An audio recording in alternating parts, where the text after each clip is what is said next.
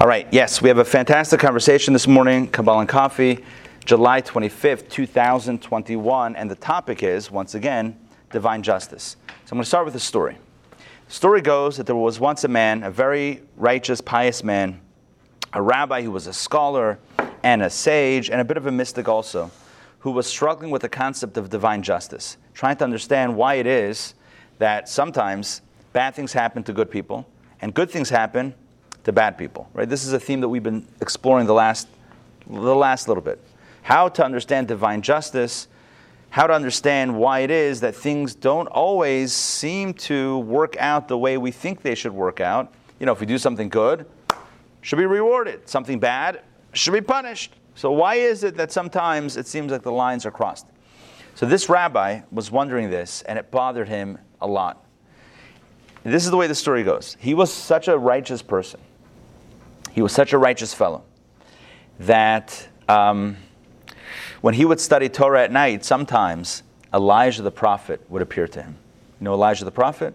Yeah, Elijah, the great prophet who's always makes cameos. He's like the one guy who makes the cameo by the bris milah, by the circumcision, by the Passover seders. So he would appear to him, Elijah would appear to this rabbi from time to time in his evening or his nighttime Torah study. And so the story goes, that that one night he's studying Torah with him, with Elijah. And he says to Elijah, I'm struggling with this question, I'm struggling with this problem. How can we make sense of the fact that divine justice doesn't seem to be so just? Why is it that bad things happen to good people and good things happen to bad people? And Elijah says, you know what? Come with me.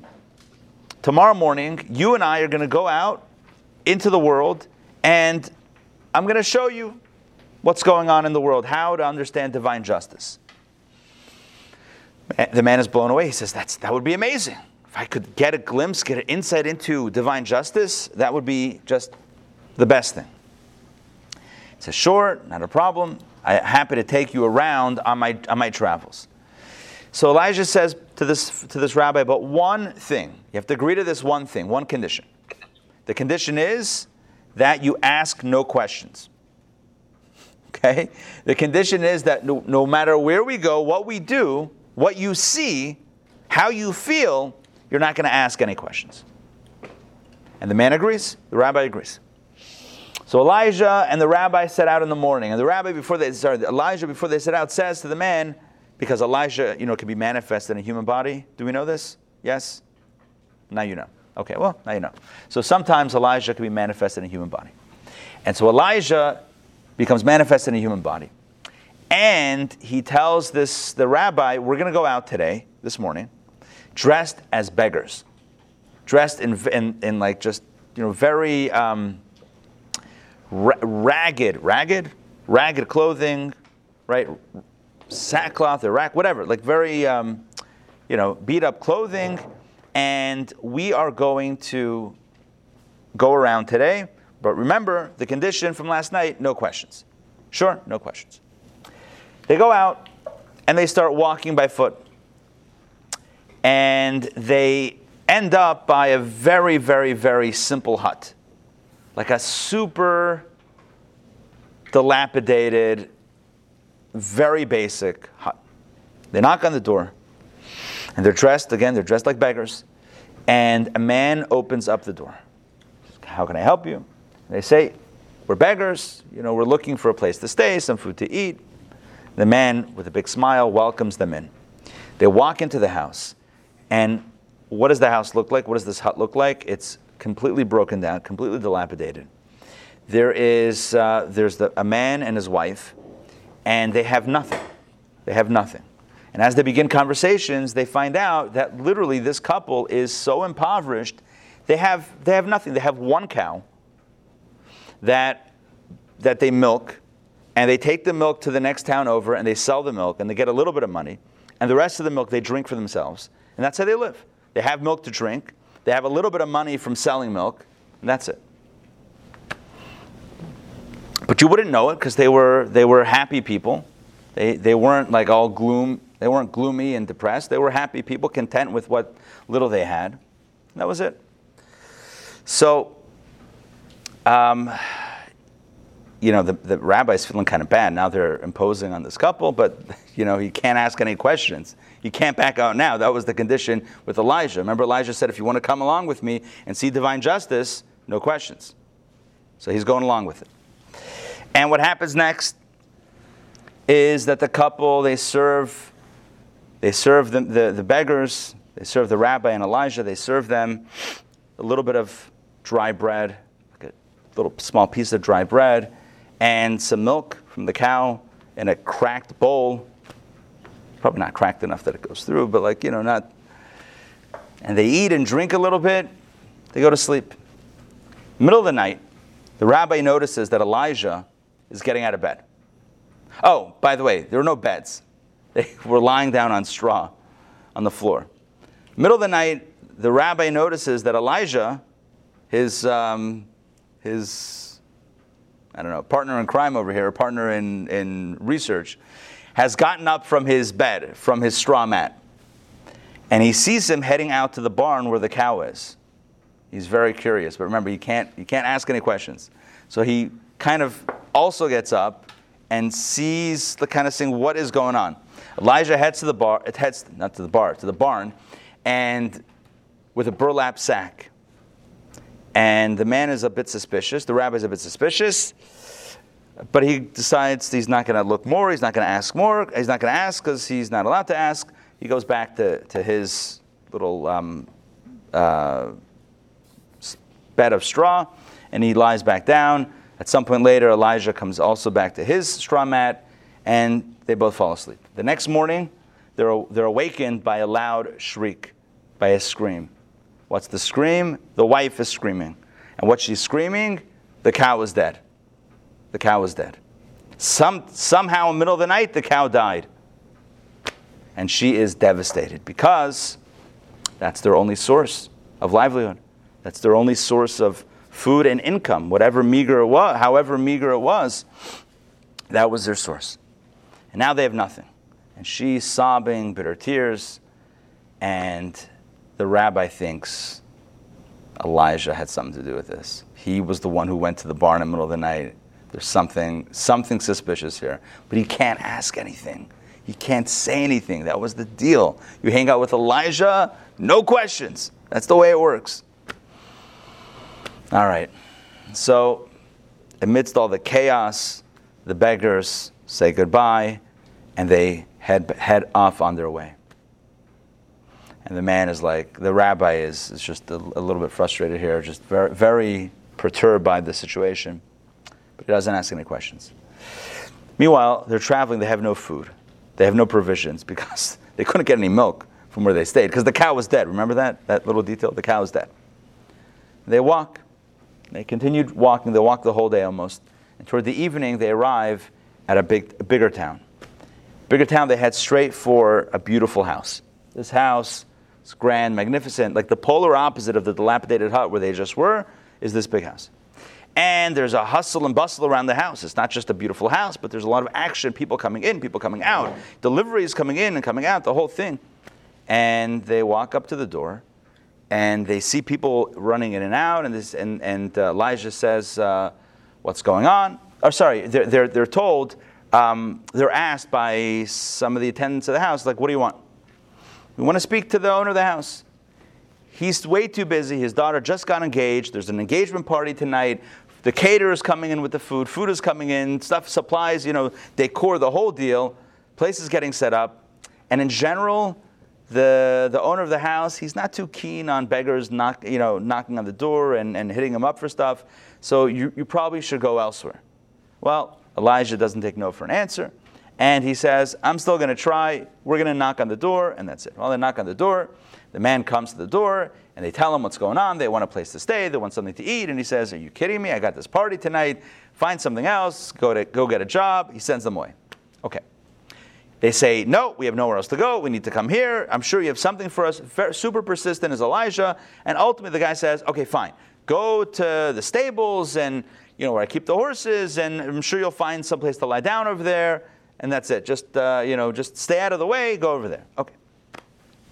So they buy the stables, and they have once again straw. Apparently that was their thing for this trip. They have some straw to lie down on. It's toward the evening, and of course they're not invited to the party because the man made it very clear that they're not invited to the party, but at least they have a place to rest, and maybe they had some provisions that were kind of allocated to them somewhere along the way, and that's where they were. Okay. As the night continues, it's just them alone. There's a party going on in the main house. They're in this like barn house thing, barn area, barn house. That's what we call it, a barn house? Yes, a barn. Anyway, huh? Yeah. Barn house. There you go. It has the word house in it also. Okay, so they're there, and the man notices, the rabbi, I keep on saying the man, well, the guy other than Elijah, the rabbi, notices Elijah kind of examining the wall of this barn, the interior wall. And the rabbi is very curious, like, what's Elijah up to now, this time? So he's examining the interior of the wall, and he notices that the wall has a hole in it. So he says to Elijah says to the rabbi, he's like, look, the wall has a hole in it, let's fix it for him. Fix the rich guy's barn wall because he doesn't have enough money or people to fix it, right? That's what we need to do tonight. After this guy completely just throws us into the barn, we should now fix his wall, right? That's like the next logical step. Meshuggah. Nonetheless, can't ask any questions. That was the rule. That was the deal. So he doesn't ask any questions.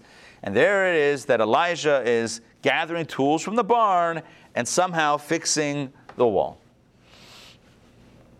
The rabbi is just beyond. When it comes to the poor couple that has nothing, Elijah somehow goes to the barn, it goes outside to the field, whatever it was, and the cow ends up dead. And now in the rich person's house, and they were hospitable to them, and the rich person's house, the rich person who's not hospitable to them, right, they're going and doing a favor to fix his wall. Doesn't make sense. Anyway, the night passes, the next morning they head off on their way, they head back home. At this point, Elijah turns to the man and says, well done, to the rabbi. He says, well done. Well done for not asking any questions. I'm sure you had a lot of questions. I'm sure you were like really curious and really upset at certain points in this story. And the rabbi says, yes, that is correct. And Elijah says, let me tell you what happened. When we went to the impoverished couple's hut. Because I knew that the angel of death was going to be knocking on the door that night, coming for the couple, or at least for one of them. And so we were there, and I intervened and intercepted the angel of death, and directed the angel of death away from the couple toward, instead, the cow. And that is why the cow died. But the good news is, there's another cow, a young cow, that got lost and was wandering, and on the way, as we left, was on the way headed straight to that couple. And not only is there a replacement cow headed on the way to that couple, but this cow will give them more milk and whatever, more blessings, and they're ultimately going to become more, wealthy, but more established on their feet financially. And also they're going to be blessed with a child, which is their greatest wish. And as for the rich man and the wall that we fixed, well, it turns out that one of the previous owners had left a purse of gold coins in the wall. And at some point, the rich man was going to notice that there was a hole in the wall.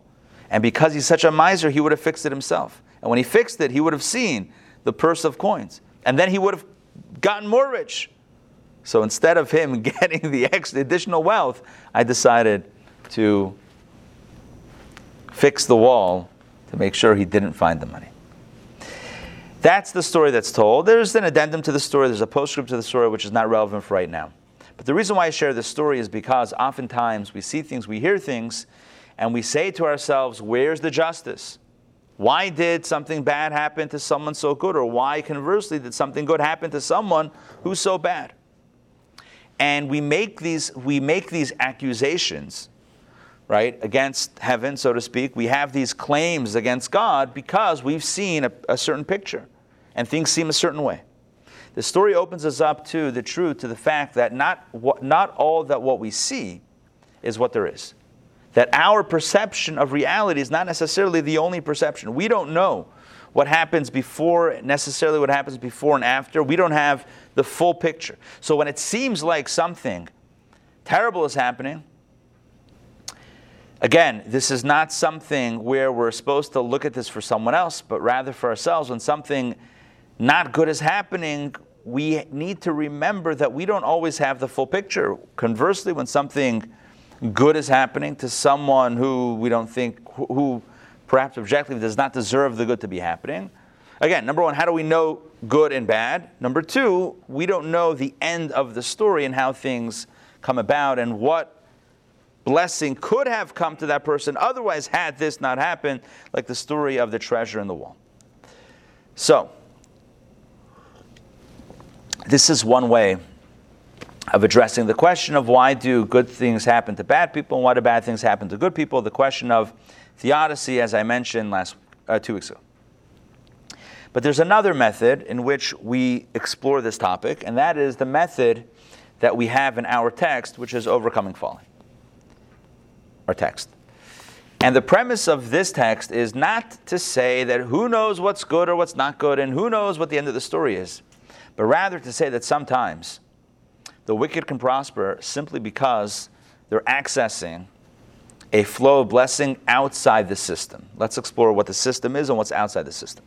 So Kabbalah explains that there is a system of divine blessing, a system of divine beneficence, wherein the divine energy flows from above to below and hits certain destinations based on what we'll see today, based on the energy of chochmah. Now, what's chochmah? I think probably everybody here is familiar with chochmah. Chochmah means wisdom. We have wisdom. We have chochmah in our soul. But the wisdom in our soul stems from divine chochmah, divine wisdom, divine wisdom of the universe.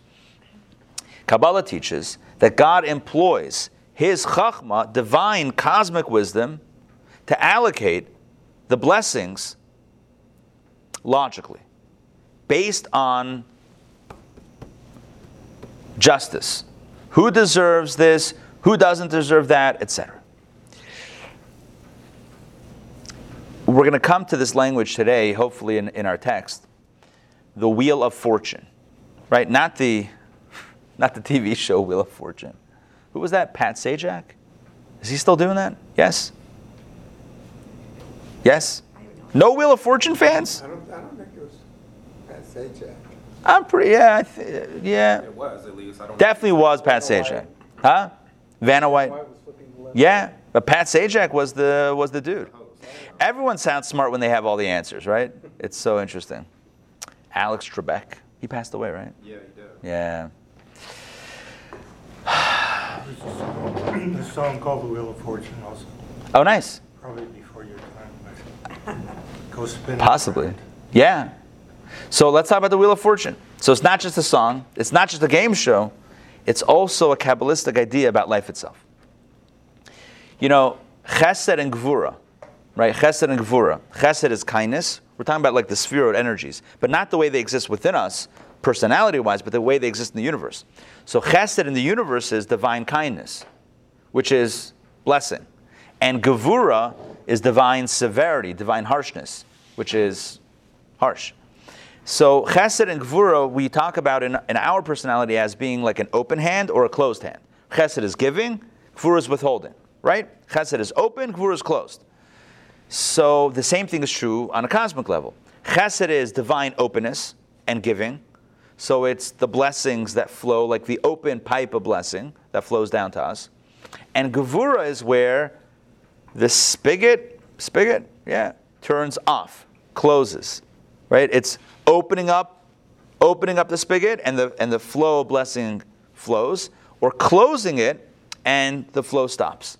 Chesed is open blessings. Gevura is a withholding of the blessings. And that's likened to a wheel of fortune. When it turns to the right, the blessings flow. I picture like a big steering wheel on a ship, right? When the wheel turns to the right, that's the language of Kabbalah. When it turns to the right side is chesed, right? So it turns to the right, so the blessings flow in a positive way, in a beautiful way. When the wheel turns to the left, the blessings are withheld. Or, God forbid, negativity flows. Gevura, it's the Gevura flow. By the way, I should mention parenthetically, the way it exists within the human condition, so chesed and gevura are both healthy. Like you need chesed and you need gevura. Gevura is not necessarily a negative thing. But when it comes to the divine flow from above, so chesed represents the blessings that we know as blessings, and gevura represents that which seems like the opposite of blessings in our lives. So getting back to this, to the wheel of fortune. So what determines whether the wheel is going to turn to the right or the wheel is going to turn to the left? So Kabbalah says that is up to chochmah, divine wisdom, divine intelligence. And that is commensurate, that's based on our actions and our deeds. So when we do good, when we are hitting all of our spiritual cylinders, so to speak, when we are where we need to be spiritually, when we're attuned to our mission in life, when we're studying Torah, doing mitzvot, making the world a better place, right? Fulfilling our obligations. So then, the chochmah, divine wisdom says, turn the wheel to the right. And when it's the opposite, when we're not doing what we need to be doing, then the divine wisdom might say, God forbid, turn it to the left, and that's when the blessings slow down. Okay, all of that sounds interesting. But how does that explain why bad things happen to good people and how good things, and the focus of today will be on why good things happen to bad people? If divine wisdom is what's controlling the wheel of fortune, so somebody is doing something bad, right? So the wheel should turn to the left and stop the blessings going to that person. So why is it that the person seems to be so successful? And again, based on the story that I told before, we could chalk it up to, who knows? Maybe the blessing is really a curse. Maybe the blessing of fixing the wall is holding back a blessing of finding a treasure. So maybe it's bad and it's not good, and we just don't have the right tools to define it. And that's true. That is correct also. But we're going to take a bit of a different approach here. And we've taken a different approach already in our conversations. And let me explain the approach that we're taking. There's a system, and the system is the wheel of fortune guided by divine wisdom. In other words, chesed or gvura, divine chesed or gvura, divine blessing or the opposite, guided by divine wisdom. That's based on our actions. But then that's the system. But then there's the ability to operate or to access the flow outside the system. And there's 2 points to access the blessings outside the system. So again, within the system, good is good, bad is bad. But there are 2 places, 2 access points that bypass the system. Number 1, when the divine light and energy is diluted so much that it's already past the system, or in the source of the blessings that precedes the system. Okay, so if you want to picture this spatially, which is not correct, but it's helpful for us. If you want to picture this spatially, so imagine the source, the divine source of blessings, which is like this massive, think of this like warehouse or this huge, I don't know, whatever you want to picture, this massive area of the energy of the light, divine light.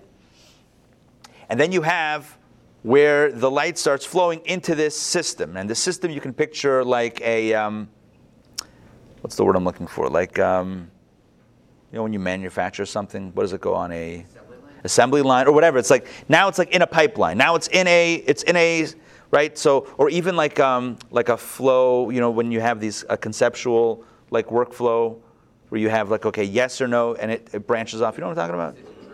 Yeah, decision tree or whatever, something like that, So there's the way it exists conceptually before it enters the system, and then it enters the system, and then once it's in the system, so then it goes this way or that way, depending on the checkpoints, questions, this, that, and chochmah, divine wisdom, allocates this way, that way, this way, that way. Okay. And then there's a point after the system is done where the energy is spit out from at the end of the whole system, right? Where the divine light, the divine energy is so diluted, is so reduced that once again it's now available. So, or now it's out of the system. So there's pre-system, post-system, and then the system itself. Are you with me so far? So 3 dimensions. So there's the system, but then there's before and after the system. And the point here is that klipa, that the negative forces in the universe can collect energy from one of those two alternative spaces other than the system. Because in the system, it's locked down. In the system, divine chochmah decides and allocates based on virtue. So good is good, and the opposite is the opposite, and that's it in the system. But you can bypass the system one of two ways. Either getting the energy once it's done with the system in a very diluted way, or so you can hijack it once it's come through the system. It can be hijacked. Or you can hijack it before it hits the system altogether. Let me check in. Does this make sense? I have just Yes? a quick question. Yeah. Is the pre-system the Ensof? Mm-hmm. That's the same. Makif, Ein Sof, the Okay. transcendent, the infinite. Right, Susan asked, is the pre-system the Ein Sof? Yes, it's, well, you could call it Ein Sof, you could call it Makif. It's basically the transcendent source, pre-system.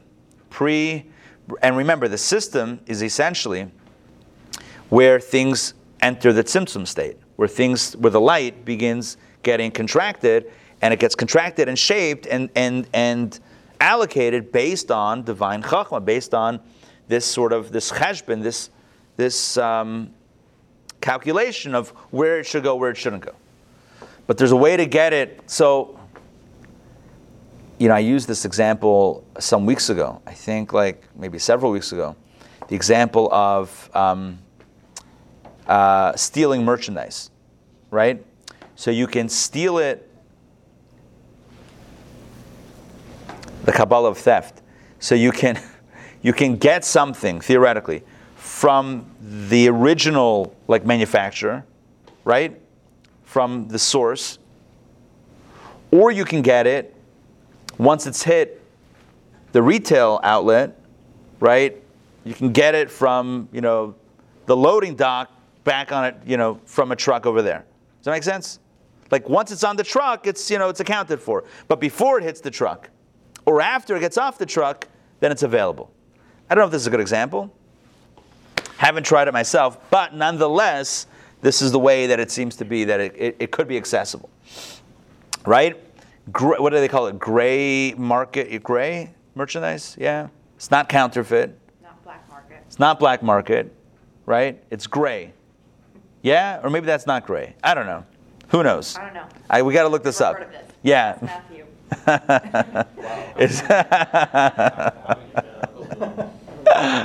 What's gray merchandise? Well, I'm almost going too technical with this because even with modern supply chains, each part of the supply chain is trash. So probably more like a pre-modern example would be correct. I'm thinking because if you steal something from a loading dock, you're still engaged in the black market. It's still the theft items. Right. I've never heard.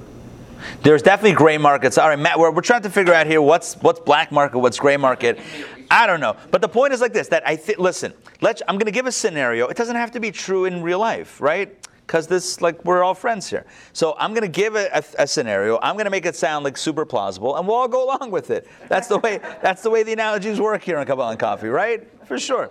So here's what it is. So imagine something's made, I heard this recently, that when you take an idea that you want manufactured, like a product idea that you want manufactured overseas, let's say in China. So oftentimes, you work with the Chinese government. And you'll tell them, so what do you want to make? So give us your design plans. And then they set you up with one of their, let's say they have 20 different manufacturers. So they'll set you up with one of those 20, and they get a cut of the contract and everything. But what they also do, if it's a good product, is, what do they do? Huh? Well, they just tell the plant to make, you want 10 million? Your order is 10 million? No problem. They'll make 20 million. The government will tell them to make 20 million. And 10 million will end up on Alibaba or whatever, one of these other websites, right? They'll be sold as, rebranded and whatever. That's just the way it works, right? So that's my example of before it hits the system, right? You can go to the source and you can just hijack it from the source. Once it's in the pipeline, so there's tracking and there's scan. You scan it, it's boxed up, so you scan it and it's going through this place and that place on a boat, on a train, on a truck to a. Fine, and then it gets to the final destination, and then it gets unpacked, and then it's once again vulnerable. once again, it's vulnerable. Once it's like out of the system of tracking, it's once again vulnerable to, taking it in a way that is not correct. So these are and again, that's my example. Whether it's accurate or not, who knows? But it is what it is. This is my very rough example of what we're talking about mystically, and that is that the energy, the divine blessing, comes down in a logical way, in a rational way, commensurate to our action. So good begets good, and the opposite begets the opposite, and that's the way it is with the divine wheel of fortune, right? The chochmah, divine wisdom, allocates to the right side, to the left side, based on our actions. So then how do the wicked prosper? If it's bad, then it should be bad. So what's going on? So Kabbalah teaches us either they're accessing the flow of blessing once it's done with the system, and now it's flowing into the world, so it can be stolen that way, or accessing it before it got into the system. What's the difference? After the system, it's diluted, so whatever you get is very diluted. Now, this doesn't work in the merchandise thing because it might be the same widget in the source or off the truck, fine. But in Kabbalistically, when it's through the system, when it's diluted through the system, so what you're accessing is only like, you got something, but it's diluted. It's already post so many layers of tzimtzum. But if the negative forces access the blessing from the source before the system, then it's a much more grand form of the blessing. It's a much more potent form of blessing. All right, does this make sense? Any sense? Some sense? Okay, let me check in with my online crew. Questions or comments? Tony, all good? Good to see you. All right, awesome. Good. All right. Remember, everybody joining us on Zoom, jump in with questions, comments. Feel free to unmute yourself and jump right in. Okay, let's, you got a copy? Okay, perfect. I'm going to pull up this text. We're about to start inside. There's so much to cover today, so much insight to learn. It's really powerful stuff that we're going to study. Okay, let's get this PDF going. Okay, let me find a good place to start here.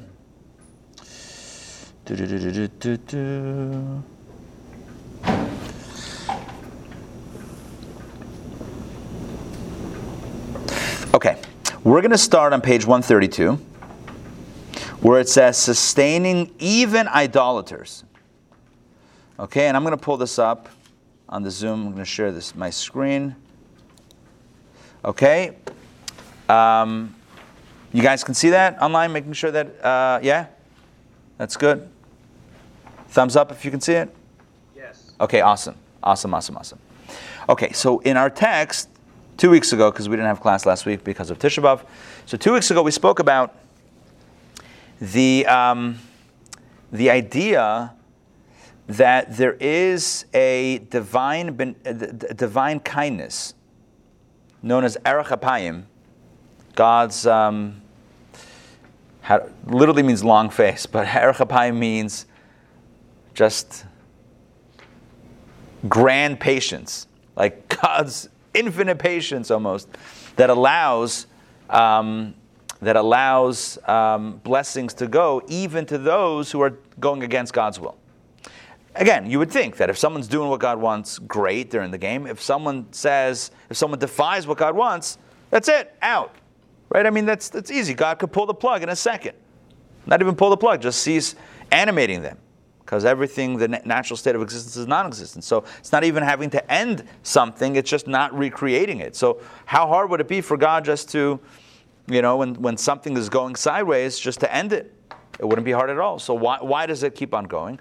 So our sages tell us, and this is what we explored a few weeks ago, that God has Erech Apayim. So the first 10 generations between Adam, and Noah angered God, but God kept him around. Then from Noah to Abraham also angered God, but God kept him around. Because of his Erech Apayim, because of his great patience and love. Rav Chesed, we called it, abounding mercy. And we basically started establishing that there is a realm of reality in which our actions don't affect God as they do within the system. Remember we spoke about that, like rules in the system, out of the system, like soccer, right? You can't use your hands. but that's only in soccer. In life, you can use your hands, right? So in a system, there's one set of rules, but out the system, there's another set of rules. So there is a system outside, or there's a realm outside the system where things are accessible. So let's jump in here, sustaining even idolaters, on page 132. Hence our sages state in Psachim, Tractate Psachim 118a, Rabbi Yehoshua ben Levi said, why the 26 times Hodu? So let me explain the question. There is, in Psalms 137, there are 26 stanzas. And each stanza says something, says a statement of praise of God. We actually recite it in our prayers every Shabbat. In Chabad in town, we sing it. Hodu Lashem ki tov ki liolam chasto. We sing it. There's 26 stanzas. And the 26 correspond to God's name, right? God's name, Yud and Hey and Vav and Hey, the numerology of that is 26. But the Talmud gives another answer, the significance of 26. So the Talmud again, Rabbi Yehoshua ben Levi said, he asked the question, why in Psalm 137 are there 26 stanzas of praise of God? And he answers, they correspond to the 26 generations God created in his world without giving them Torah. There were 26 generations before the Torah was given to us at Mount Sinai. And yet, even without the Torah for those 26 generations, he sustained them in his graciousness. What's the implication? The implication is they didn't have Torah. They couldn't do mitzvot. So why did God keep them around? If the whole reason... Now, let me explain the premise of the question. The premise of the question is, if God created the world, it's a very Jewish premise. If God created the world in order for us to study Torah and do mitzvot and make the world a better place, if that's the whole purpose of the world, so how could the world go on for 26 generations before the Torah was given? Now you could ask another question. Why didn't God give the Torah at the beginning? Why didn't God give the Torah day one to Adam and Eve and say, hey, guys, well, maybe because he saw what they did with the first commandment about the tree. Maybe. But why didn't God, deliver his vision statement for the world at the beginning? That's a good question, which I don't want to answer, I don't want to get into right now. But here, there's another question. The question is, how does the world exist for 26 generations without Torah? What were people doing? How did they live? How were they given life by God without having fulfilled the purpose of creation? And the answer is what Rabbi Yehoshua ben Levi just said. There were 26 generations that did not exist with Torah, and yet he sustained them in his graciousness. Now in the Hebrew, I'm going to tell you what the Hebrew is, because English is English. But here's what the Hebrew says. It says that God v'zan otam bechasto. Zan means he sustained. Hazan et ha'olam kulo b'tuvo. Right? Zan means sustained.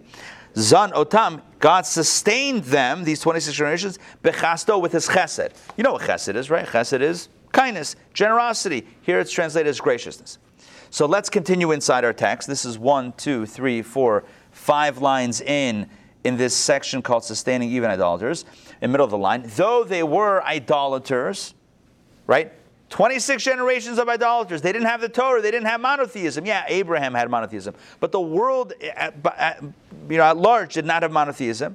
So though they were idolaters, as were the generation of Enosh, for example, nonetheless, I'm adding nonetheless, they were still fed by God's kindness, chesed, by the quality called not just chesed, but Rav Chesed.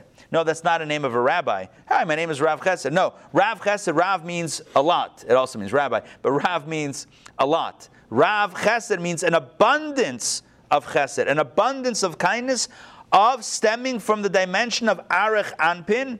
Remember we talked about Erech Apayim, God's long face, God's patience.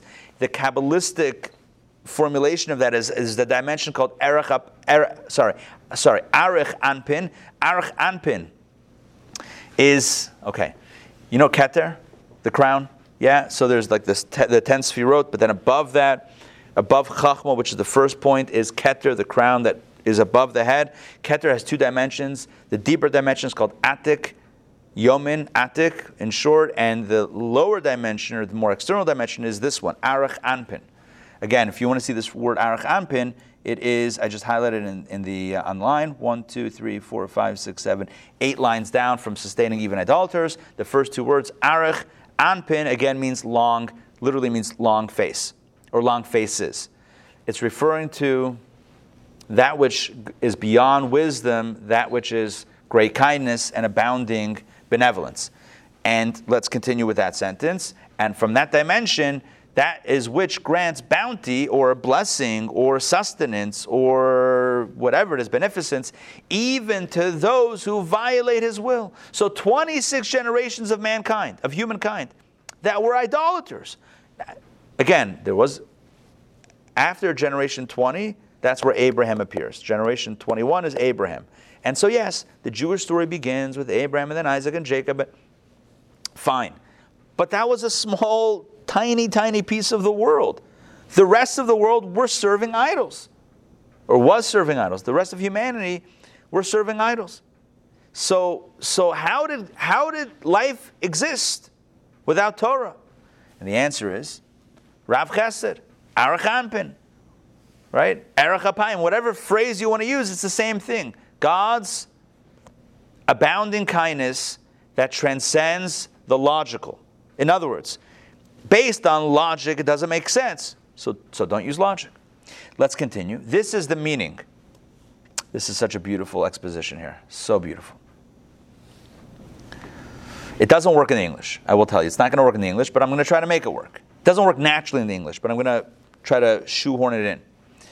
This is the meaning of what Rabbi Yeshua ben Levi said. Without giving them Torah, yet he sustained them in his graciousness. Now, where's that quote? Well, it's 5 lines up is that quote. That piece, we just said 5 lines ago. Remember, I'm going to read it again. Rabbi Yeshua ben Levi said, why 26 times Hodu? Corresponding to the 26 generations God created in his world without giving them Torah, yet he sustained them in his graciousness. So that last phrase, there were 26 generations in his world without giving them Torah, yet he sustained them in his graciousness. So simply that means that these 26 generations didn't have Torah, didn't have monotheism, and yet God in his graciousness sustained them. But now we're going to go deeper. What does this mean? This is the deeper meaning of those words. For according to Torah, they should not have been sustained. What does it mean without Torah, yet they were sustained? It means that based on Torah, which is chochmah, because Torah issues from chochmah, and chochmah is subject to limits. So based on a calculation of Torah, they should not have been sustained.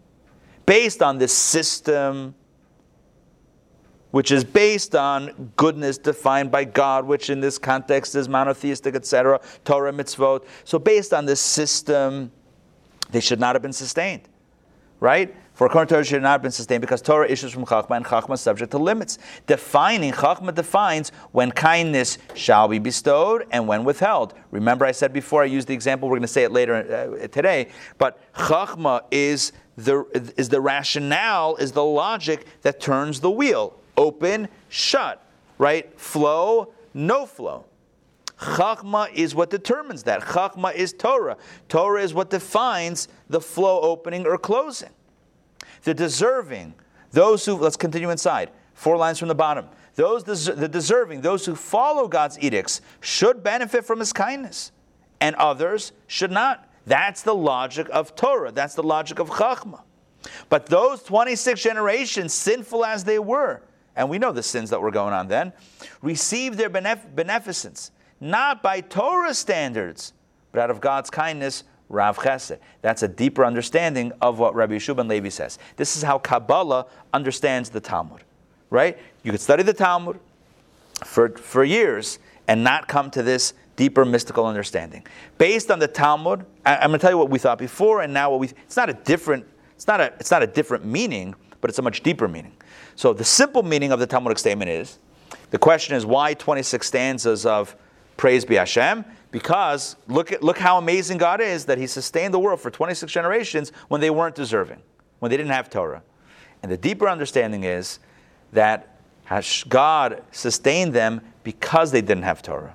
Because based on Torah, they shouldn't have been sustained. But he transcended the wisdom of Torah to give them the blessing from a place that goes beyond that system. Does that make sense? In other words, based on the system of Torah, based on the logical system of Torah, which is divine wisdom, which is, okay, if you do this, then this is going to happen. If you do that, that's going to happen. Based on that system, it doesn't make sense that they would have been sustained like that for 26 generations.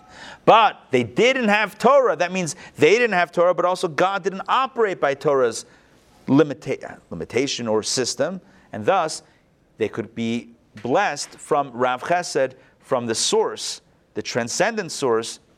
You want to call it Ein Sof or the Makif, whatever it is, it's from that transcendent space. Make sense? Yes? 26 generations. It's just simply that there is energy to use. There's energy that exists beyond the system. So there is this system of, when you plug in the formula, it's going to output, right? There's an algorithm and it outputs a result. But that's if you plug it into the formula. But what if you don't plug it into the formula? What if you take it from before the formula? Right? Once you put it into the system, it spits out a result. Okay, that's if you have a system. What about pre-system? There's no system. It's accessible to all. That's the idea here.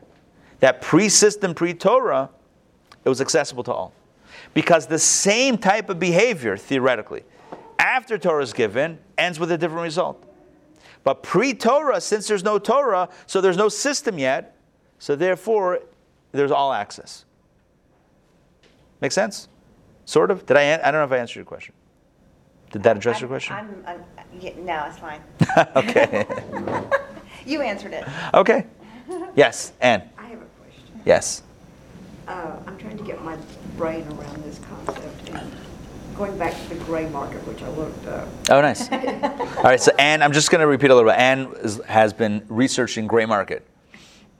Anyway, these things are sold legally, but they're not sold in authorized stores. Ah, that's it. Okay, so it's sold legally but not authorized resellers. So, in other words, you can't get maintenance.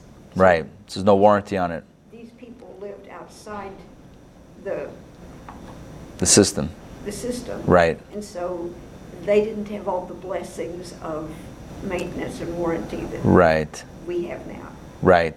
So it's not the maintenance, not the warranty. You don't have that. Okay. So maybe it's not really gray market. Maybe it's more like the black market that I'm referring to. Maybe I was being too kind with the gray market. Maybe it's just all the way the thing. But the core idea to remember is like this. That when we speak about divine justice, and we speak about why do bad things happen to good people, why do good things happen to bad people, and the presupposition of that is that there is an order to the way things should run, right? There's a logical formula. You do good, good things should happen. You do the opposite should happen. That's the presupposition. Somebody says, how could it be? Someone becomes enraged. How could somebody so evil prosper? Where's the question coming from? Why the outrage? A little envy, I think. Well, maybe a little envy also, like, can I break the rules and get away with it? Yeah. But there may be a little envy, right? Like, why did I spend all this time doing the right thing? But I think part of it also is that the sense there should be a system. There should be a system that good is good and bad is bad. So what's happening? And what we're coming to here is saying there is a system, but there's also outside the system. The system only exists in a finite space. There's pre-system and post-system. So yeah, there is a system, but there are other access points that bypass the system. And one can, not advisable, no one's advising this, obviously, but one can theoretically bypass the system and bypass this order of divine justice, so to speak, and thus, again, not focusing on why good people suffer, but why the opposite happens, why bad people can prosper sometimes. And the answer is, within the system, correct, it doesn't make sense, it's impossible.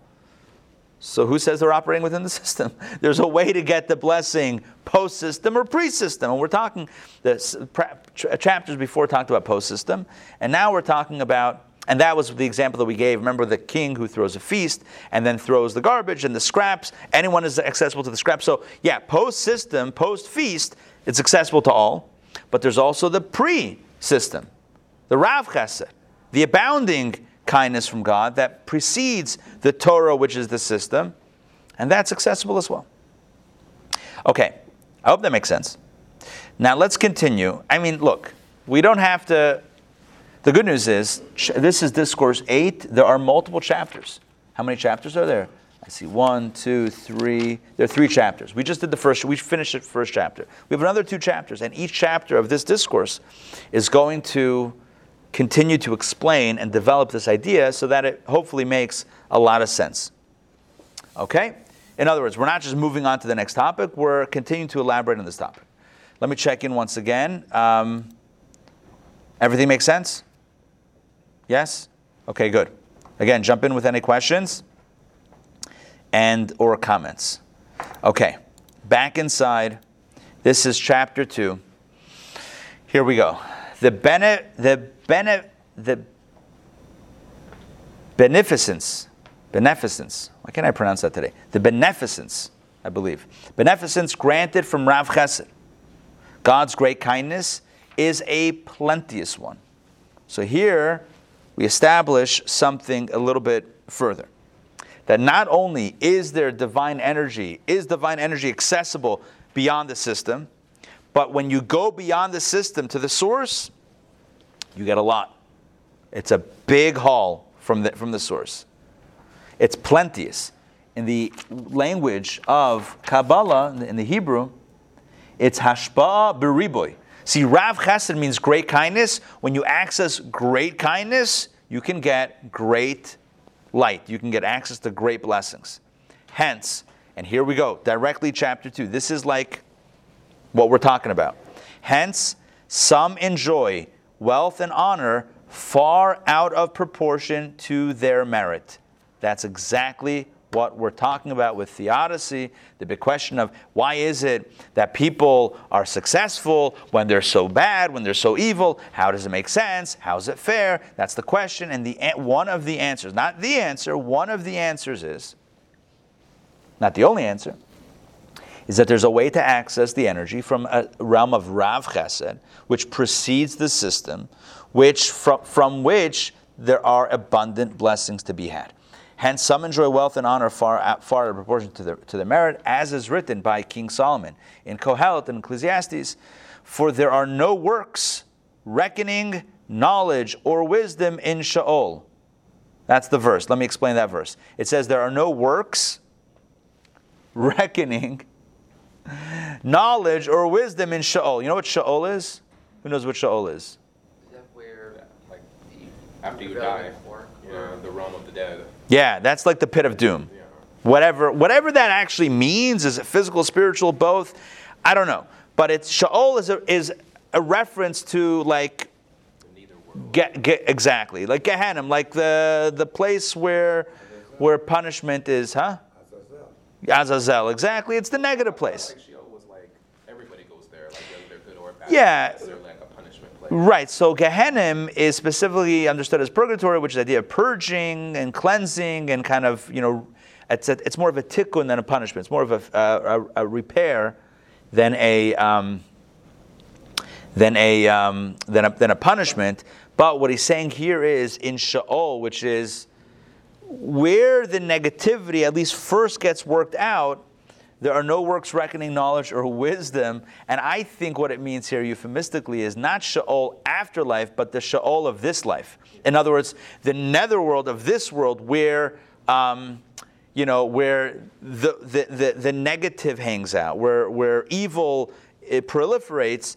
There are no works, reckoning, knowledge, or wisdom. That means that sometimes it seems like there's success beyond logical, rational proportion. It doesn't make sense that those operating in Sheol, those operating in such a nefarious space, should be blessed with such success.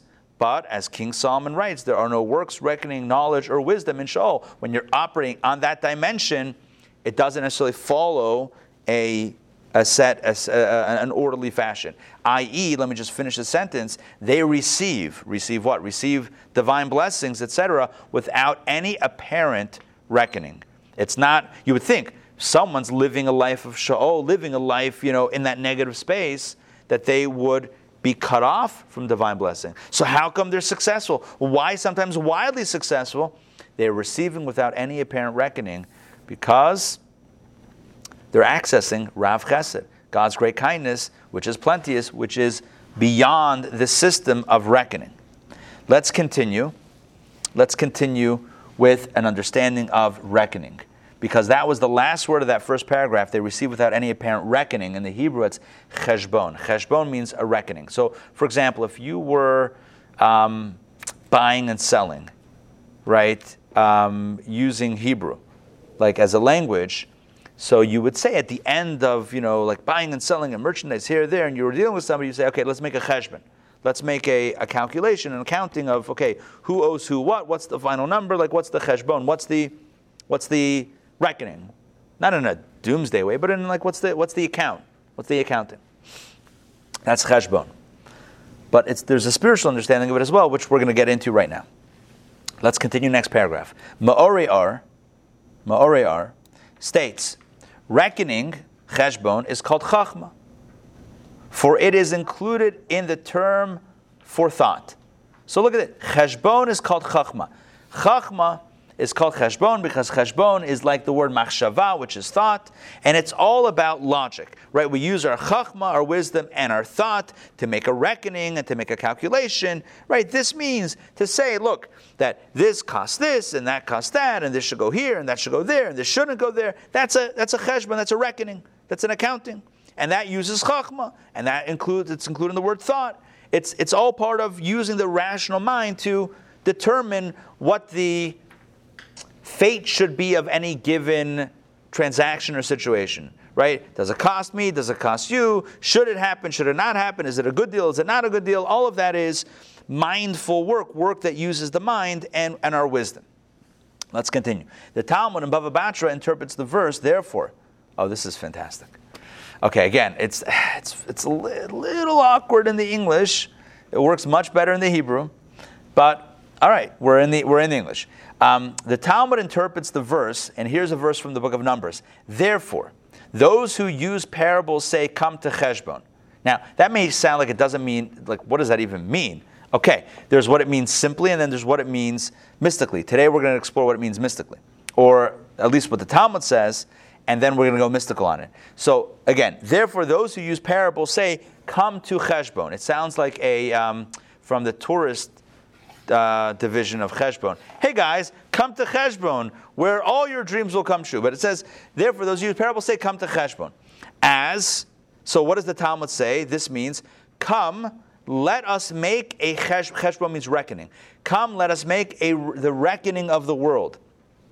The loss of a mitzvah against its gain, the profit of a sin against its loss. And again, let me explain what this means. The Talmud says, when we're faced with a choice, we should always make a cheshbon, which means an accounting or a reckoning. Think about it logically. 1 second. This mitzvah, I could either do a mitzvah, a good deed, or an avera, a sin, a negative deed. So I have a choice now. And so what are the pros and cons? Okay, so doing a mitzvah, the con is, what's the negative? Well, it's going to cost this, it's going to cost me time, it's going to, whatever. All the negatives. What are the positives? Oh, it's this positive, that positive, the other positive. It's a mitzvah, Hashem wants it, it benefits the world, benefits the other. Okay, like, give you a simple example. So somebody says, hey, I'm moving next week. Can you help me pack? Can you help me move? And you say, well, let me think about it. And now you're thinking about it. Now you're struggling. Okay, so what do I want to do? I want to help them move, or do I want to just, do my own thing? So pros and cons. It's going to take my time. It's going to take my effort. And I have to schlep. And I don't like schlepping. And I don't like packing and whatever. But the good thing is that the pro is it's a good deed. It helps my friend. It's the right thing. I would want something to happen to me. So pros and cons. So the Talmud says that one should always make a reckoning. One should always make a reckoning. The loss of a mitzvah against its gain. What's it going to cost you, but what do you gain when you do it? In other words, what's the downside of the mitzvah, and what's the upside? And hopefully after making that calculation, we determine that what? That we should do it, right? Because even though it costs us something, but the upside hopefully is greater. And we should always calculate, conversely, the profit of a sin against its loss. And what does that mean?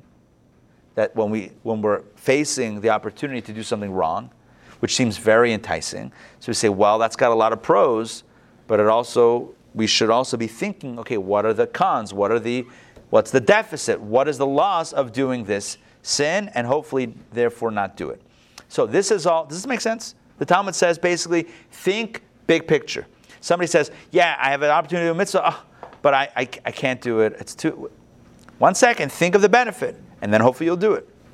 Conversely, when it comes to a sin, oh, I really want to do this. This is going to be so exciting. It's going to be so good. All right, think about the loss. Think about the downside. And then hopefully when we balance, when we make this full accounting, hopefully we'll end up making the right choice. So when we think about the loss of the sin and the benefit of the mitzvah, hopefully we'll do the right thing. This reckoning, let's continue inside. So this is like a personal message. The Talmud says, come to cheshbon means we should always come to an inner calculation when we face the world, when we face challenges, when we face, I don't mean challenges, I mean when we face crossroads decisions, right? What should I do? Should I do this or that? Right? Door number 1 or door number 2? What should we do? What should I do? Big picture. Think big picture. Don't just think of the moment, right? Is this going to be annoying or is it going to be really good? It might be annoying short term, but maybe it's long term the right thing. Whereas short term it feels good, but long term it's devastating. So make a proper calculation, and then that will keep us away from doing the wrong thing and will drive us to the right thing. Let's continue. That's what the Talmud says. Let's continue inside. This reckoning, he says, this cheshbon, is of the order of chochmah.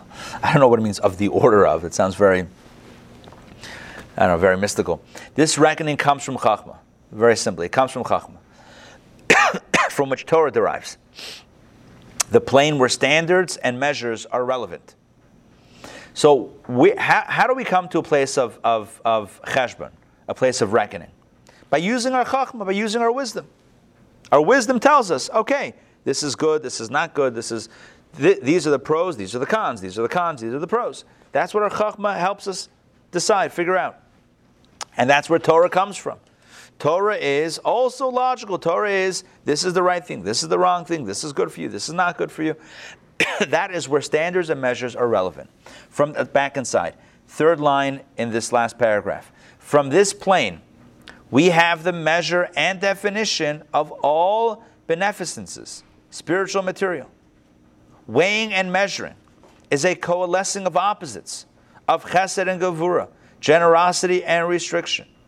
So cheshbon comes from chochmah. Cheshbon is reckoning, which comes from chochmah, wisdom, which is where Torah comes from. And Torah is also about the algorithm, measuring and defining what's good, what's not good, what we should do, what we shouldn't do, spiritually, physically, etc. Weighing and measuring back inside. Weighing and measuring is a coalescing of opposites, of chesed and gevura, right? Pros and cons. Chesed, should I do it? Gevura, should I not do it? Chesed, is it good? Gevura, is it not good? Generosity, giving, restriction, holding back. Chochmah determines. So again, chochmah is the turner of the wheel. Chochmah is right chesed, left gevura. Chochmah is in charge. Chochmah determines the manner of this coalescence, which of the two traits shall dominate. And from this comes the measuring of manifestation of the appropriate trait. And now he gets into another role of chochmah. Chochmah is not just within ourselves when we determine what we're going to do or not do, pros and cons of our actions, but divine chochmah determines whether blessing will flow or the opposite. And this is what I told you before, and this is where I got it from these few lines in this paragraph right here. That it's divine chochmah that determines very directly. Divine chochmah determines whether or not the blessings will flow or the blessings, God forbid, will be withheld. You don't see that maybe so clearly in the English, but in the Hebrew, it's absolutely clear. And you see it in the English when it talks about chochmah determines the manner of coalescence, which of the two traits shall dominate. In the Hebrew, it's a little bit more pronounced. It's whether chesed is going to rule the day and blessings will flow, or gevura will rule the day and the blessings will be withheld. And he gives an example. For example, in granting there are three general blessings: children, life, and prosperity. Let me explain that. Children means like family, nachas, that's one blessing.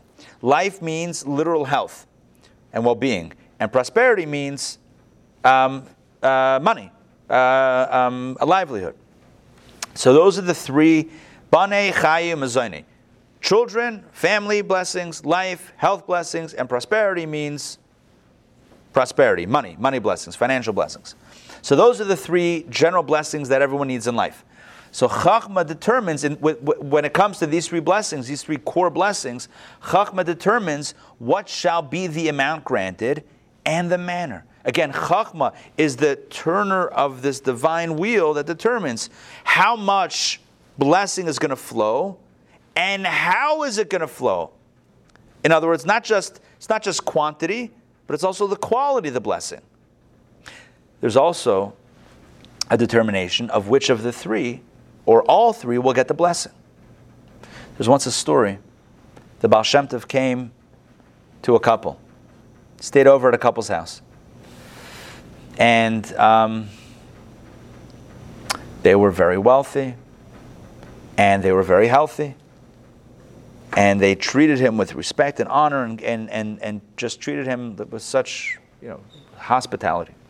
Before he left, he asked them if there's anything that he could bless them with.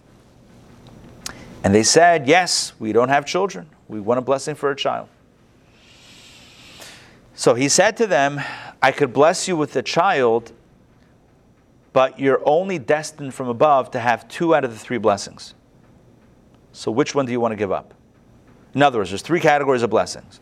Children, health, and livelihood. You have health and livelihood, but no children. You want children? Okay. So we can redirect, but which one are you willing to give up? And they said prosperity, livelihood. And that's what happened. Who is like the Baal Shem Tov to be able to see things and to somehow hack and turn the wheel in a different way? But the reason why I'm bringing this story is to bring out this point. That there is a divine calculation that determines who gets what and how they get what they get. Right? There are 3 categories of blessings. Children, health, and livelihood. Halavai, we have all 3. Like if only we have all 3 in full measure without any challenges. You can start with all 3, but after college, you only have 2 left. You only have 2.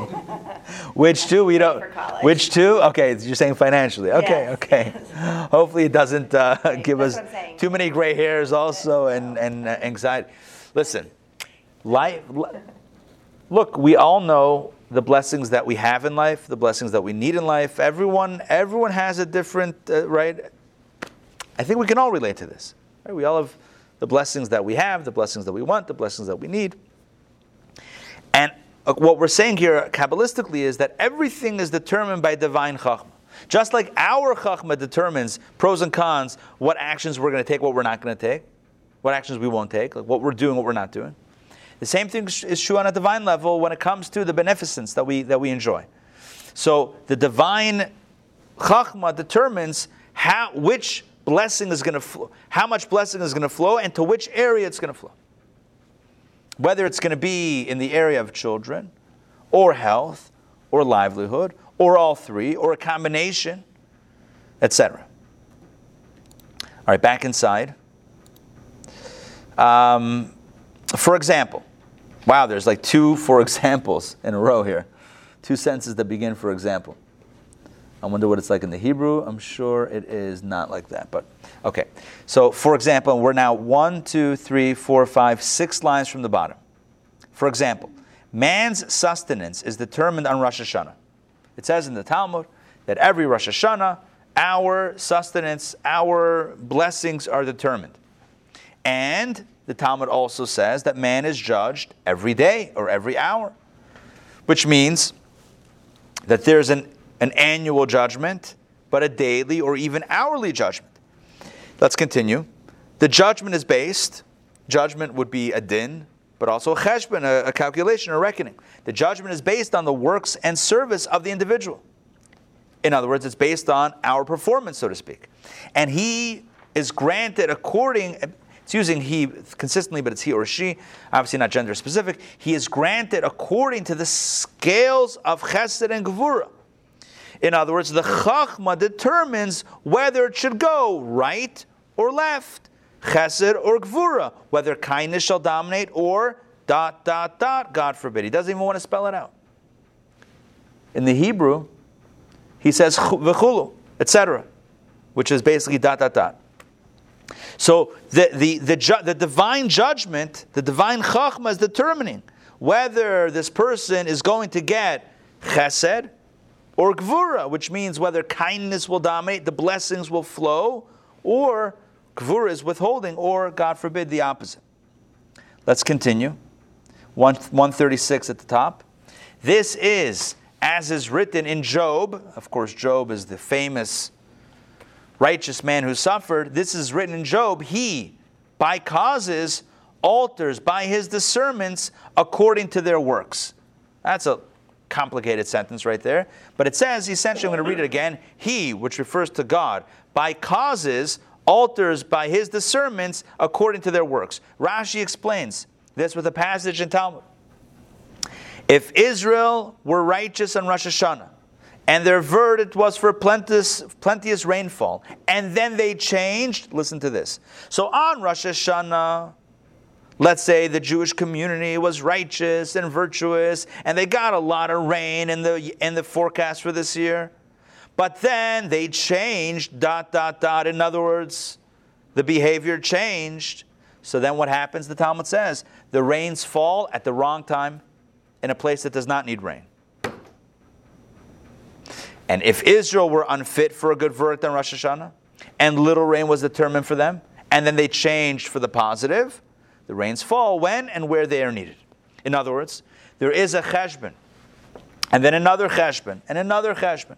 There are multiple checkpoints of calculations. So there's an annual checkpoint of calculation, and then there is a daily, an hourly checkpoint of calculation. So the Talmud says, really incredibly, that on Rosh Hashanah we know that we pray for a good year and we pray for the blessings of the year. But do we think that it's one and done? No, it's not just done. Because even if that year we elicited, we evoked from on high a promise of abundant rainfall, there's still another cheshbon, there's still another calculation or reckoning of when it should fall, where it should fall, and how it should fall. You know, if you have X number of raindrops that are going to fall in the year, if they fall within 1 hour, or they fall over the course of, forget a year. I don't know how to say this. Let's say X number of rain is allocated. So imagine taking a piece of that and saying, okay, it's going to come down in 1 hour. That's what it looked like in Germany last week, right? Or 2 weeks ago, or 3 weeks ago. Yes, with the floods? I thought that was China. Maybe also. It was also. Okay. Right? New York. Right? And yeah, there's flood. Listen, and I'm not, by the way, I'm not, let me clarify. I'm not therefore pointing out I'm not pointing out anything. I'm just saying, I'm just giving a physical example. When you have rain, a certain amount of rain that falls in a very short amount of time, it can be devastating to life, right? And property. When that same amount of rain is spread out over the course of weeks or months, it could be healthy. It's healthy. So it's the same amount of rain, but there's another cheshbon, another calculation of how, where, and when it's going to fall. And that's what the Talmud is saying, is that, again, going back to the verse from Job at the top of the page, God, by causes, alters by his discernments according to their works. That means that God can alter based on his judgment according to our works. There means ours. According to our deeds, God can alter the judgment and modify it accordingly. Not that it changes. It's the same amount of rain, but it's just falling maybe where it shouldn't or where we don't need it, or in a way that could, God forbid, be the opposite of a blessing. Now that's what Rashi says. Rashi explains it that way. Let's see what the Zohar says. Kabbalah, right in the middle of the page. Zohar comments on this verse from Job as follows. God calls forth the generations and creates them to endure. For example, the generation of the flood. Right? God calls the generations and creates them to last. They thought that they would endure eternally. Right? The generation of the flood, they thought they would live forever, and they corrupted their ways. God destroyed them, transforming existence to disappearance. His discernment is spelled in the singular, not plural. This is the potter's wheel, and this is what I got the Wheel of Fortune from before, right here from the Zohar, from Kabbalah. This is the potter's wheel. You know what a potter's wheel is? When you make pottery? Yeah, and you need to spin it around. I've never made pottery. but I've seen video. I've seen this. Right? Where you how do you make it spin? Do you turn it? Is it a leg? Is it a foot pump? There's a foot pump. Okay. Can you reverse direction or no? Or it only goes one way? I'm not sure about. Okay, I'm not sure. Sophisticated your machine is. Depends on how sophisticated the machine is. Okay, I'm not sure how. Okay, but basically, this analogy in Kabbalah is that it could turn two different ways.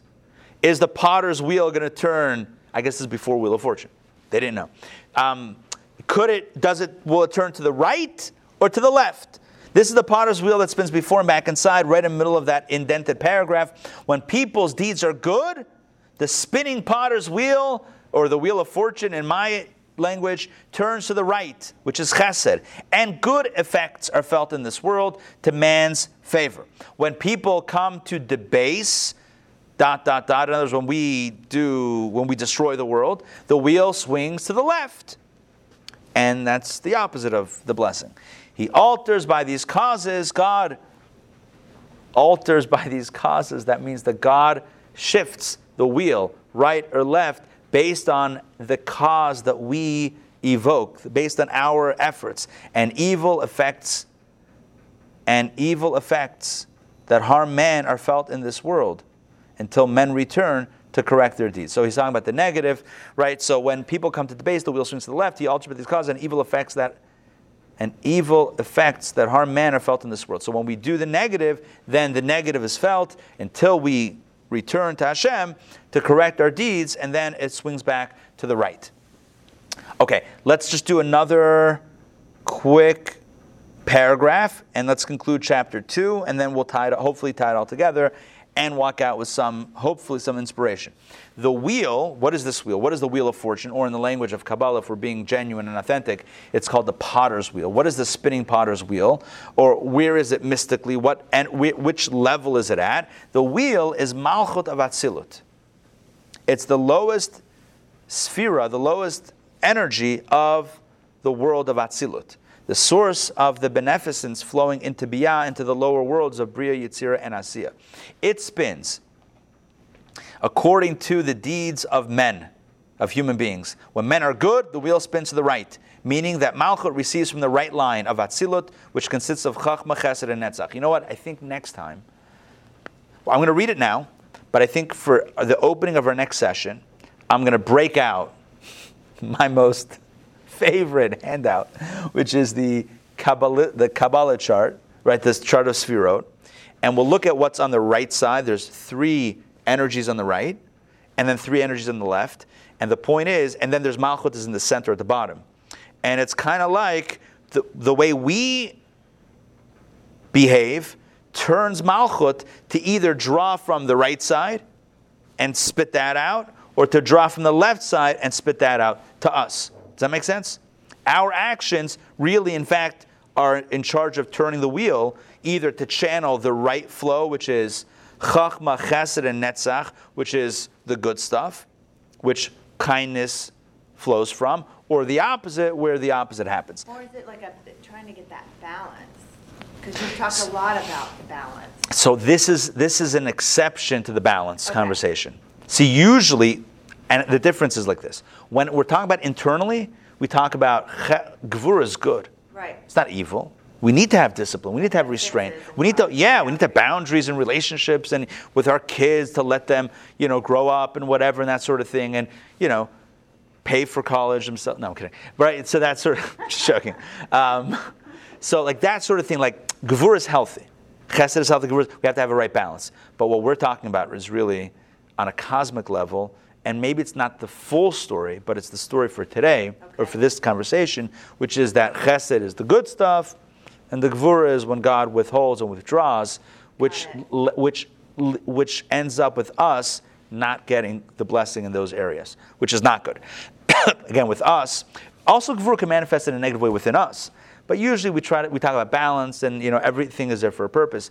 But when it comes to this conversation, there's definitely one side is good, the other side, vis-a-vis this conversation, is not good. So, but I personally think of, I picture like a video game, Asteroid. Was there a video game called Asteroid? Where you're like this little thing at the bottom and you're like shooting, and you turn, right? So I picture like Malchut, like from Malchut facing down, like Malchut's attached to the upper world of Atzilut, and it's facing down, and not shooting. Well, yeah, it's kind of like delivering. So is it delivering from the right or from the left?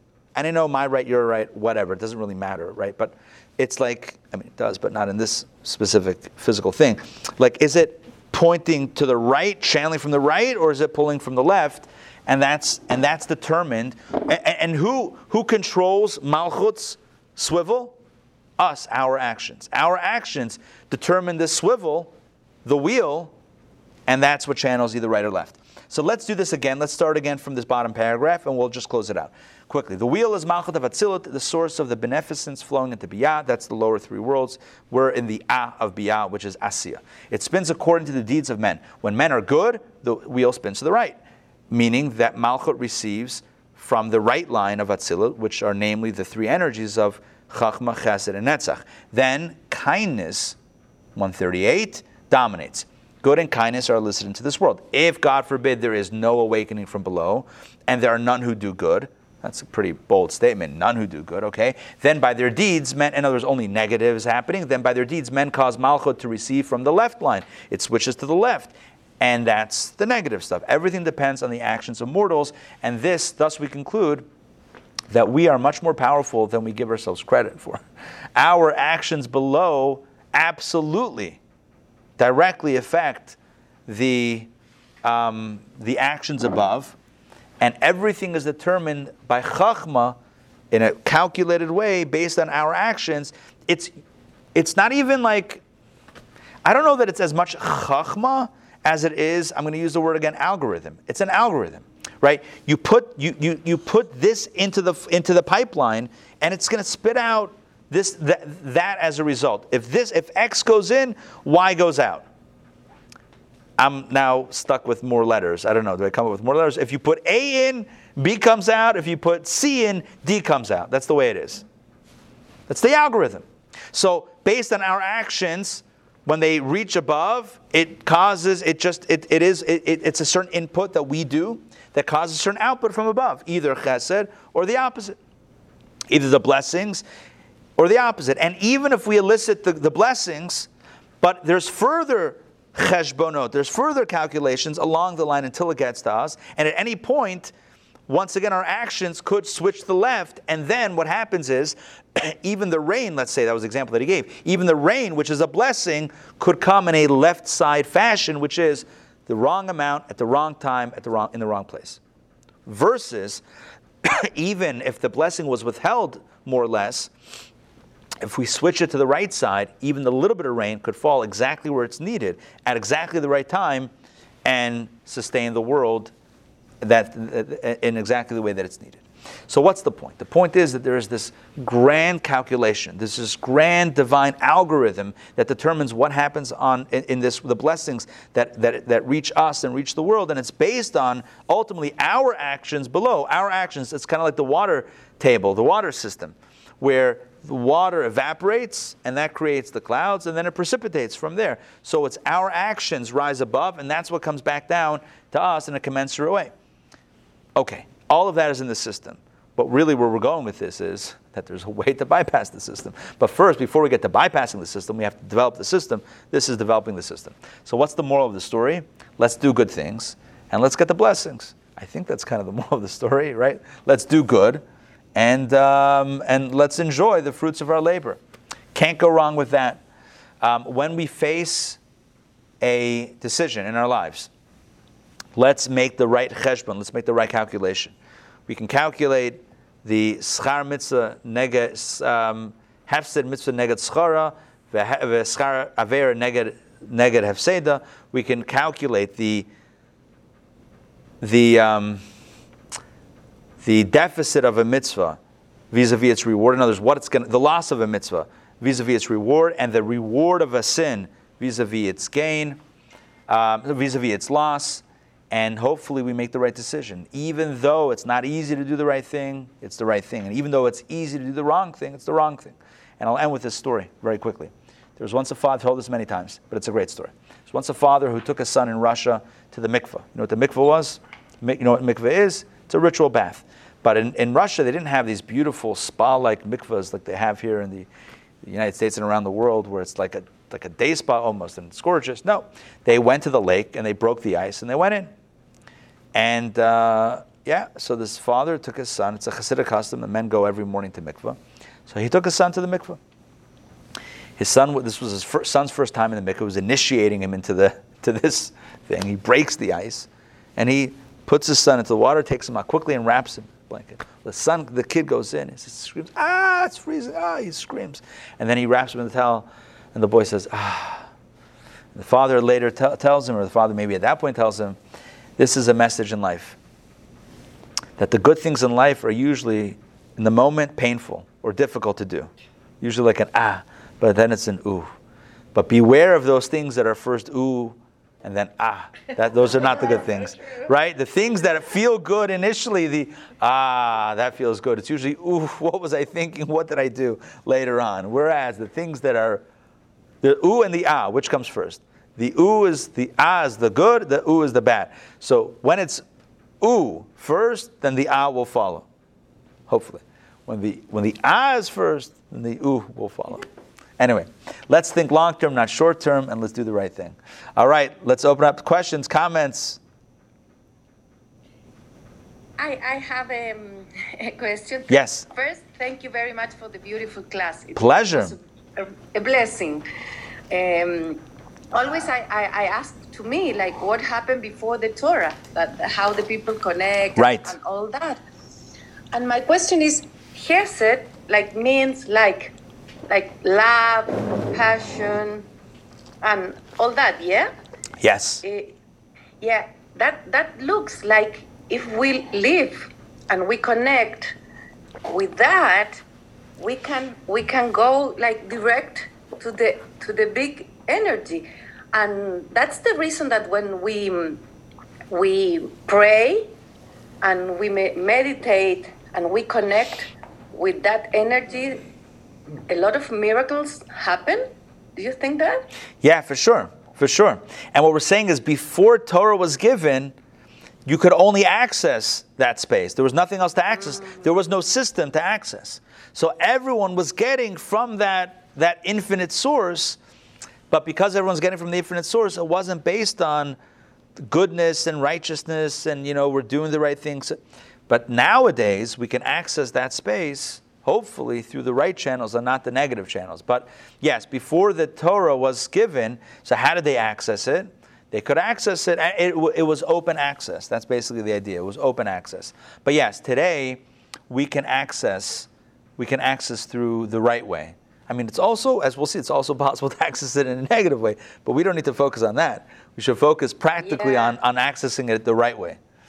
No, but it's beautiful to understand that it's two ways. Yes. And one way is so strong too. Yeah. Yeah, there is a force of negativity which is possible, and the ultimate purpose of this conversation in this text. I mean, it's a very well developed idea, which is why it takes a bunch of weeks to go through it. But the end of this is to say that even though theoretically there's an option to access the great light in a negative way, that's not what we're supposed to do, right? That's ultimately the end of it, is that even though it is possible, and people do it, but that's not where we should be at. And we're going to develop a meditation that we should think about. Yes, I could be successful this way. Yes, if I cheat, or if I cut corners, if I don't do that, I might make money on this deal, but it's not right. It's not right. I might make a profit. It's not like Hashem will make sure that it doesn't work out. I might actually be successful in this deal, but it's not the right thing. And because it's not the right thing, I'm accessing the light in the wrong way, and I'm not going to do that. That's where we want to get to, a place where we're strong enough in our minds to stand up to the temptation of success using the other dark ways of getting success. Yeah, no, it's beautiful to understand that it's both. Right. And we can see that it's both. Yeah. Right. And that's what makes it challenging to do the right thing. But that's what makes it meaningful. If it was too easy, if it was like, Yeah, every time someone does something wrong, boom, it doesn't work out. And if you do it the right way, it's wildly successful. Then it wouldn't be life wouldn't be a challenge. So it has to be open both ways.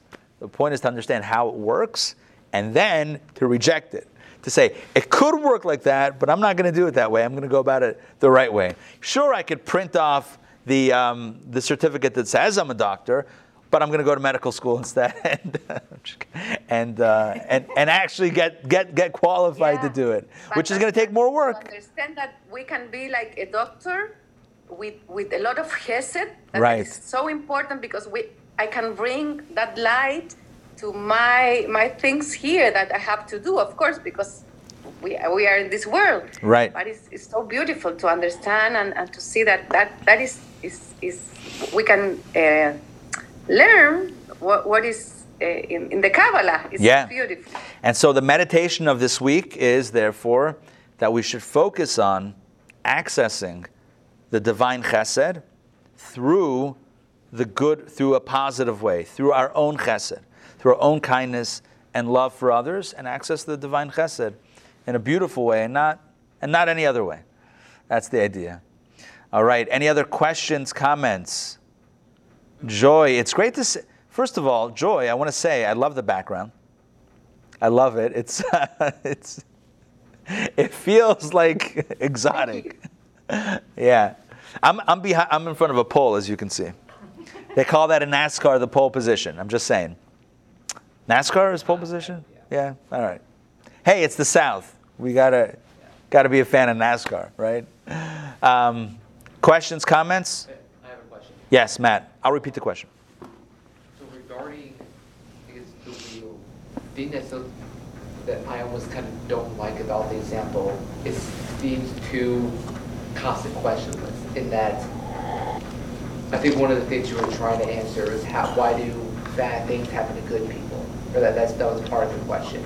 But That's one, yeah. Why do bad things happen to good people is one half of the question. Although he hasn't really gone down that path. It's more of the other way. Why do good things happen to bad people? Let's say, like, spiritually you have the right spigot on. Well, tragedy can still happen to you.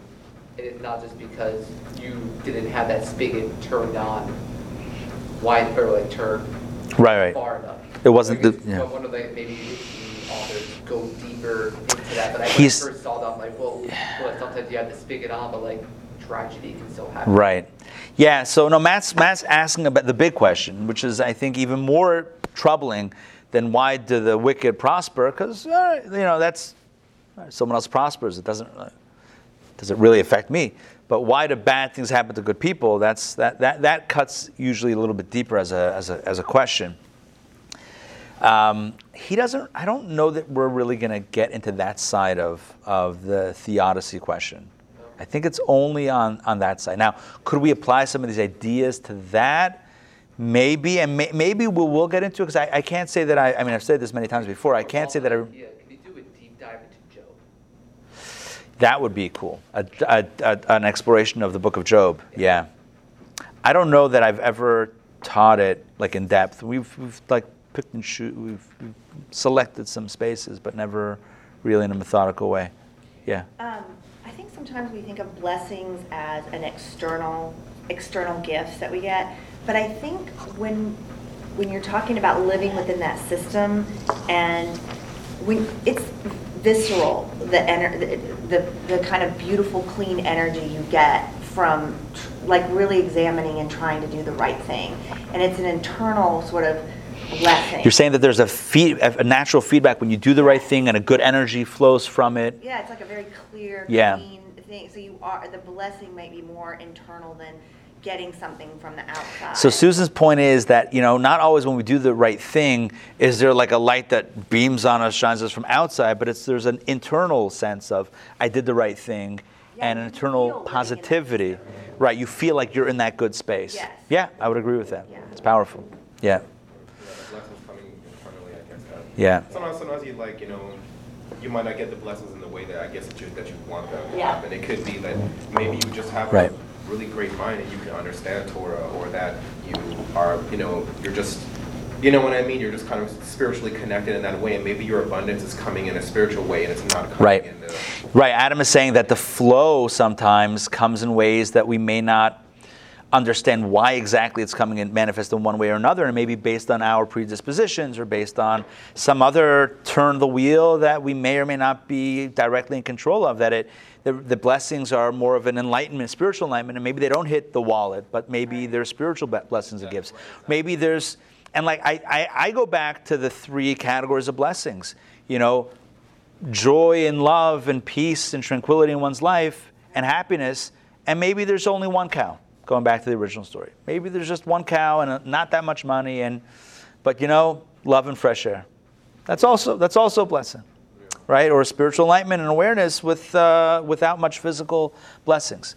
Look, ideally, we get the trifecta. We get all three. We get the family blessings, and we get health blessings, and we get financial blessings. Or maybe you're just not acknowledging the blessings that you get. Or maybe, right, as Adam's saying, maybe you get the blessings, but you're... in the sauce sometimes, as you see so many other people like having a certain thing, and you're not thinking that you're getting your blessings because you're not living the life of somebody who doesn't even have a toilet in their home, who doesn't have running water, who doesn't have access to reliable electricity. You're saying we don't appreciate the blessings that we have because we're looking elsewhere. We're looking on Instagram as opposed to looking, within. The blessings, how like fish don't recognize the water that they're in. Right. That's a good analogy. That's Adam said, fish don't recognize the water that they're in. They take it for granted, or it's just like the basic. Yeah, they're like, hey, what else is out there? It's like, no, go back in. You're blessed right where you are. All right, let's close that out officially on the class. I'll let you guys go. Everyone have a wonderful day. Have a wonderful week. As a reminder, tonight is our film screening of Fiddler, Miracle of Miracles. So for those of you in town, we'd love to have you. I wrote on the website, and I realized in retrospect, probably a very awkward language. I wrote shtetl-style food, and probably people are thinking, I want potatoes. Who wants potatoes? I should have written like classic Jewish foods or something, because I'll tell you what we have. Hot pastrami sandwiches. We have knishes, potato knishes. We have chopped liver. We have rugelach. We have, of course, popcorn for the movie. And we have Dr. Brown's soda, which is classic Jewish, like at least Americana, 19, whatever. Yes, pleasure. All right, so hopefully see you guys tonight. And then this week we have classes. Check your local listings for the schedule. All right, everybody, see you guys. Take care. Shavua Tov. Shavua Tov. That was a great class. Thank you. Class. Thank you. Appreciate it.